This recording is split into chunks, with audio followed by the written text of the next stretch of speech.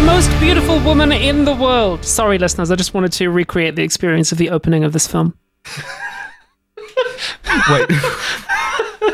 Okay. Oh, hi. Hello and welcome. One. Bonus episode, Kill James Bond. You know who we are, just in case you don't. It's Alice Caldwell-Kelly, joined by my friends, Devon and Abigail Thorne. Hey. What's up? Said you in the wrong order. It feels viscerally wrong. Yeah, I was gonna say, I just got fucking upgraded. Promoted you. Yeah. Shit, I've been downgraded. Fuck. Oh, you're the Devon now. Tragic. I have to do so much behind the scenes work now. Weirdly, me becoming the Abby means I have to go to the gym more, which is... Joined, as always, by my friends, Abigail Thorne and Yes, Devon. back Yes, on you top, can baby. consider that a system of rank. Oh. So it was my pick. You got to keep the talent happy, you know. It was my pick for the first bonus episode of the Season of Solidarity, and I did something that I threatened to do for a long time, which is to make you all watch a Paolo Sorrentino movie.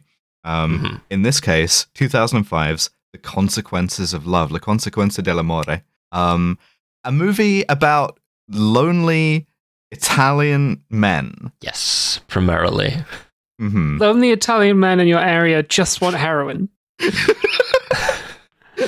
My wife is not talking to me. I don't want to remarry. I only want heroin.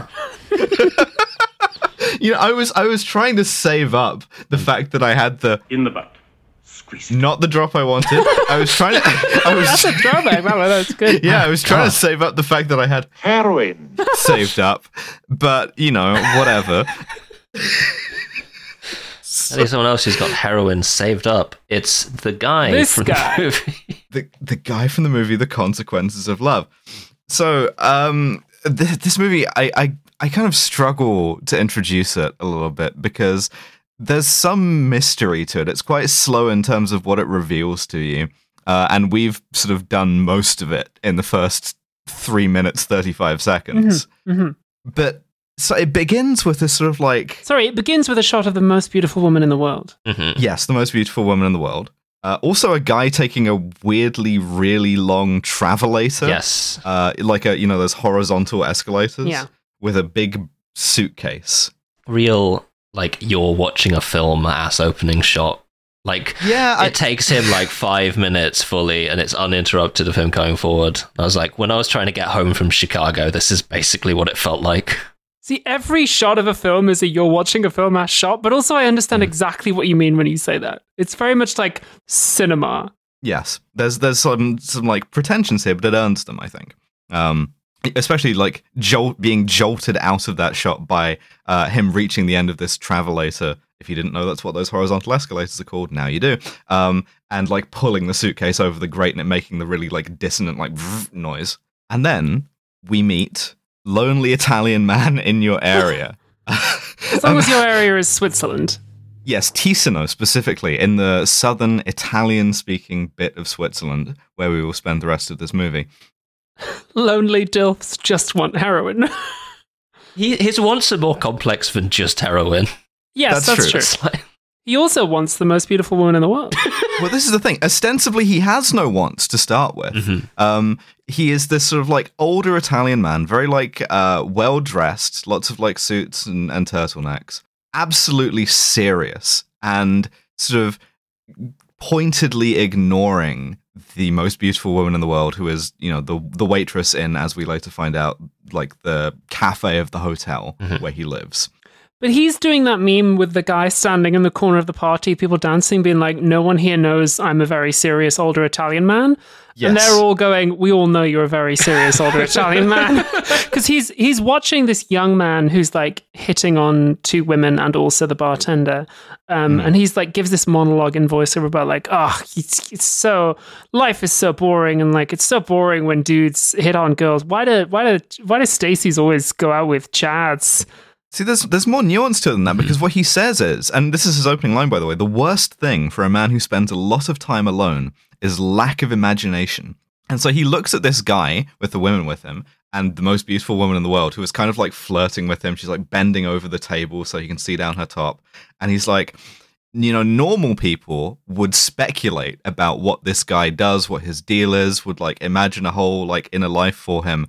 I don't do that because I only see someone who is frivolous. I am not frivolous. There is only one thing that is frivolous about me, and it is my stupid-ass Italian name, which is Tita di Girolamo. That is a very frivolous Italian name. It's a funny bit that this guy's name is Tita, which is kind of like ridiculous. Is it? I don't really have a barometer for Italian names. Just sounds a bit silly and a bit juvenile, and he's like this, two things that he's not at all. Is it like the Italian equivalent of Jimmy? Yeah, a little bit. Okay. Slip and Jimmy. Apologies to any Jimmys listening.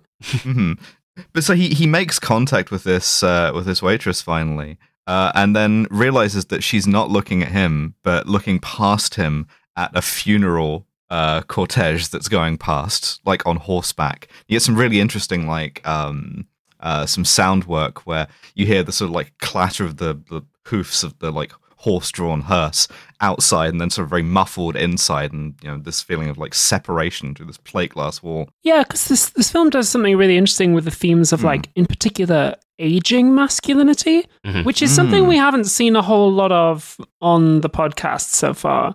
But like, he's really staring down the barrel, is Tita, and like we see later on, there's an older couple in the hotel too that he's kind of a little bit obsessed with. Yeah, but from moment one, he's always associated with, always close to death, right? And when she looks past him at like a dead body, that's an example of what we in the trade like to call foreshadowing. My God. Yeah. Cinema. Crazy, right? This movie has themes. And I'm not being sort of down on it in that way. I think, like we said about, the fact that it's cinema with the capital C, it kind of, it earns that. But there are a few times when you go, oh, I'm hitting the big themes button. And he's basically just a Sigma male, because people in this hotel are constantly trying to talk to him. We'll get to this bit. Okay. Well, so Sophia says goodbye as she's leaving, and he just ignores her. Another guy comes and is like, "Oh, hey, I'm like here on a business trip. I'm alone. Like, do you want a game of chess?" And he's just like, whatever. Like, just giving him like one-word answers. He lies about what company he works for. He says he works for an investment firm, and he gives the name of like a company he's read on, the name of a blender or something. So I want to talk about the Sigma maleness of this, because the whole first sequence of this movie, right? He absolutely goes out of his way not to speak to women. The most beautiful woman in the world routinely tries to like attract his attention, even to provoke him. At one point, she like I think deliberately leaves a curtain open so he can see her like get changed and take her shirt off. Later on, she'll actually confront him about this. The maid who cleans his room is kind of like obsessively curious. He doesn't say a word to her, to the point of rudeness. He'll just leave a conversation and just walk away from them. And so you can make this joke, right? That this is a Sigma male, right? Like from the memes, I speak, English to my friends, Arabic to God, and I don't speak to women, right? 100%. Oh no. I'm already imagining it. I'm like, it's in black and white. It's cutting back and forth from him. Can you break a broken heart? Is on. He's a Chad, and so yes. I have laid a trap here, because as soon as you said Sigma male, you have activated the sort of secret trap phrase here, because shit. I have some thoughts. It's been a while since I played Yu-Gi-Oh! Yeah. So I think the fact that we can make this joke, and the fact that we know listeners will get it and will laugh, speaks to how normalized a really extreme form of misogyny has become since 2005, when this movie was made. Because this is not a subtle movie about like spiritual poverty and like internal exile. And this is not by any accounts a man who is doing well in any sphere of his life.